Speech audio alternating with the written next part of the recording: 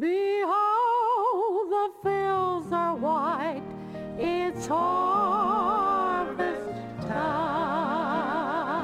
With that familiar theme song, we're reminded it's time once again for the Harvest Time Gospel Broadcast. This is a daily broadcast with special emphasis on missions and world evangelization under the direction of Dr. Stennett Ballou of Resaca, Georgia. And now, here is Brother Ballou and today's broadcast. Thank you and greetings, radio friends. What a joy and privilege it is to come to your place of listening on this Monday and begin another week of broadcasting the gospel of the grace of our God. I trust that if it's at all possible, you'll take the time out, get your Bible, and follow along with us as we open the Word of God today. We're turning in our Bible to the book of Ephesians, chapter number 5, and I'm reading from verse number 18 down through verse number 20. The Bible said, "And be not drunk with wine, wherein is excess, but be filled with the Spirit, speaking to yourselves in psalms and hymns and spiritual songs, singing and making melody in your heart to the Lord, giving thanks always for all things unto God and the Father in the name of the Lord Jesus Christ." We move today into a new area of our study on the Spirit-filled life. But before we go forward, I want to look backward and review and then prepare our hearts to move on in the study of the Word of God. We started several days ago studying on the person and the ministry of the Holy Spirit. We looked at His person, and I gave you several things about the person of the Holy Spirit to help us give to Him proper recognition.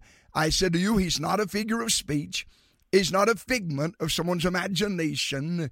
He is not just a force that's out there in society, and He's not a fantasy that someone has dreamed up. Then I said to you, the Holy Spirit is not a substitute for God. He is not a second-class God. He's not a servant of God. He is not an it. So we looked at those negative aspects of what people think about the Spirit of God. Then we turned to the positive, and I asked the question, what is the Spirit of God? And we answer that in a simple statement. He is a person. He's not an it. He is a person. And you do not call a person an it. No, He is a living being. And so we said to you, then who is this person? The Holy Spirit. And I said to you, He is God. He is no less God than God the Father or God the Son. God chose to manifest Himself as a triune being. He ascribed some things to the personality of God the Father. Other things are ascribed to the personality of God the Son. And yet other things are ascribed to the personality of God the Spirit. Let me just take a moment and name the three things about each of them that I mentioned. First of all, I said to you that in that determinate council before the foundations of the world, it was determined that God the Father would have the power, God the Father would have the people, and God the Father would have the place. We are not called Jesus's people. We're not called the Holy Spirit's people, but we're called God's people.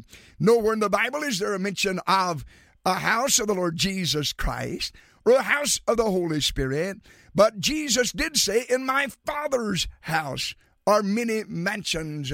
And so those three things were ascribed to God the Father. Then to God the Son, it was determined that He would have a creation. We call it God's creation oftentimes, but if you study the Word of God, you understand easily that Christ is the Creator. The Bible says very plainly in John 1, all things were made by Him, and without Him was not anything made that was made. And then it was determined that God the Son would have a church. We are not considered to be God's church or the Holy Ghost church, but we're Christ's church. We belong to Christ. We're not called the bride of God. We're not called the bride of the Holy Spirit, but the church is called the bride of Christ. And so it was given to God the Father. He would have the power, the place, the people. To God the Son, he would have a creation, a church, and then it was also given to him that he would have a crown. And God the Father will never be crowned, and God the Spirit will never be crowned. But God the Son will be crowned King of Kings and Lord of Lords. And then I said to you, it was ascribed to the Holy Spirit that he would have three functions in the great plan of God. Number one, he would oversee a book. Number two, he would oversee a birth.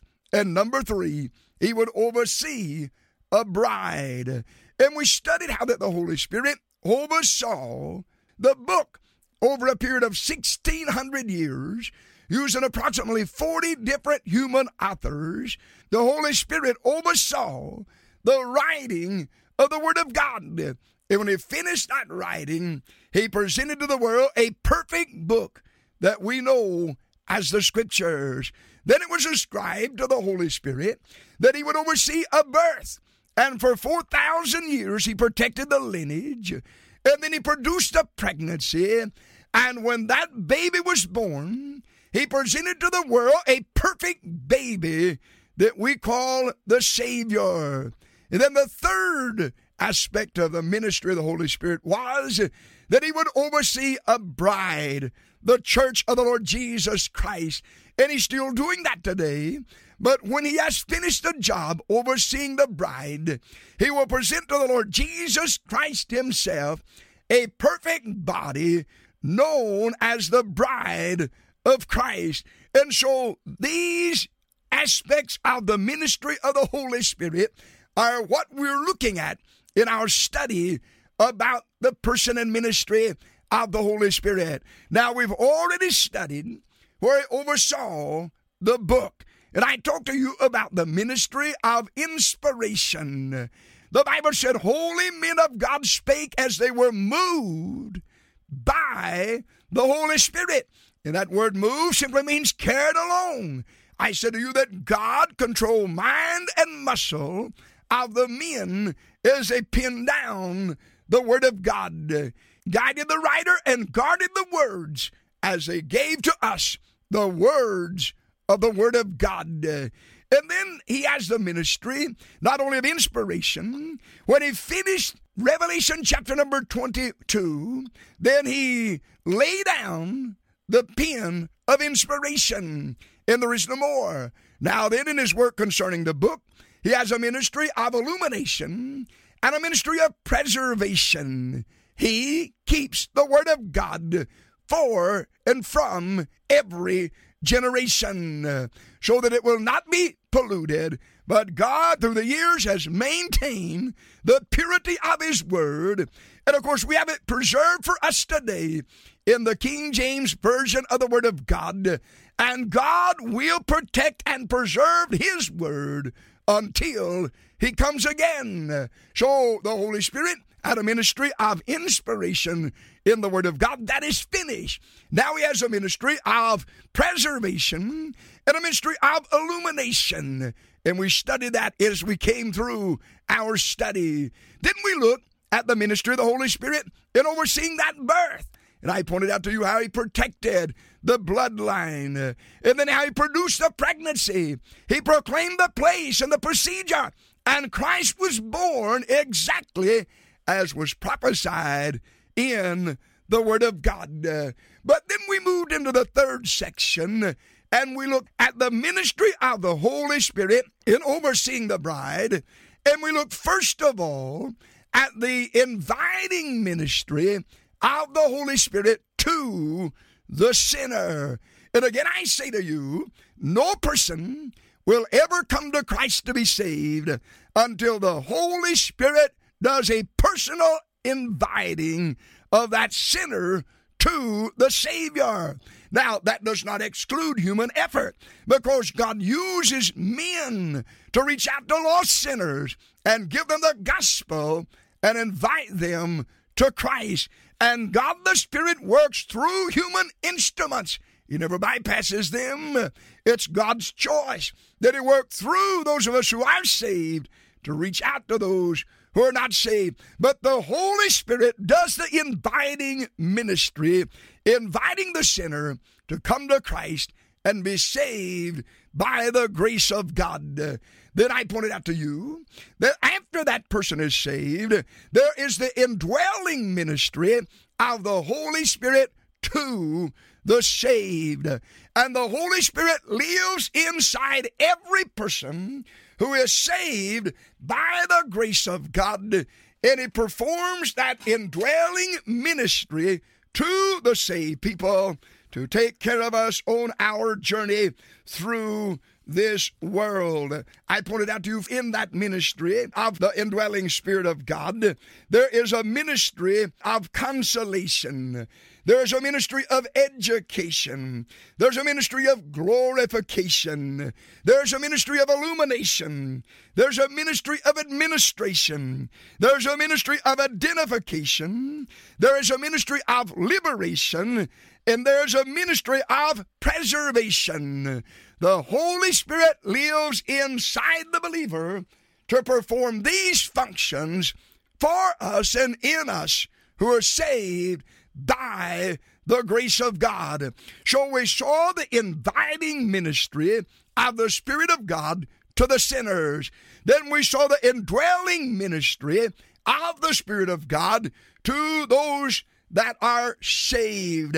Now today, and throughout the days of this week, we're moving into the third area, and that is the infilling ministry of the Spirit of God for service. You see, God comes unto a sinner in conviction for salvation. Then God comes into that sinner at the conversion to salvation.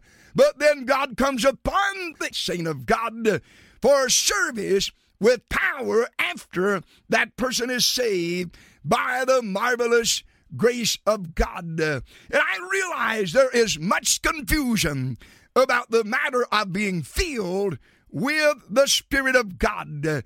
And because of that, I plan to spend a few days opening the Word of God and let God the Spirit teach us the teachings of the Word of God concerning the Spirit-filled life. And I want you to listen, and I want you to let God speak to your heart. And you who are saved and know the truth, I want you to pray that God will touch this preacher and touch the broadcast and use it to the glory and honor of the Lord Jesus Christ. I want to preach the Word of God without fear or favor of man, and then allow the Holy Spirit to take the Holy Scriptures and establish in our hearts what God said about being filled with the Spirit of God. Remember the Scripture now in John 8:32, and you shall know the truth, and the truth shall make you free. With the help of the Holy Ghost, we will pursue truth as we go through these days before us in this study of the Word of God. Father, take the Word, use it to your glory. I pray in Jesus' name, amen and amen. Behold, the fields are white, it's harvest time. Well, I trust the broadcast was a blessing to you today. Let me remind you that Harvest Time is a listener-supported radio ministry, and I need to hear from a number of you. Would you pray for the radio ministry and then write to us and share with us in the financial burden of this radio work? Simply address that letter to Harvest Time, 179 Promised Land Drive, Resaca, Georgia, 30735. That's Harvest Time, 179 Promised Land Drive, Resaca, Georgia, 30735. And be sure to join us each weekday, Monday through Friday, at this same time. God bless you until the next broadcast.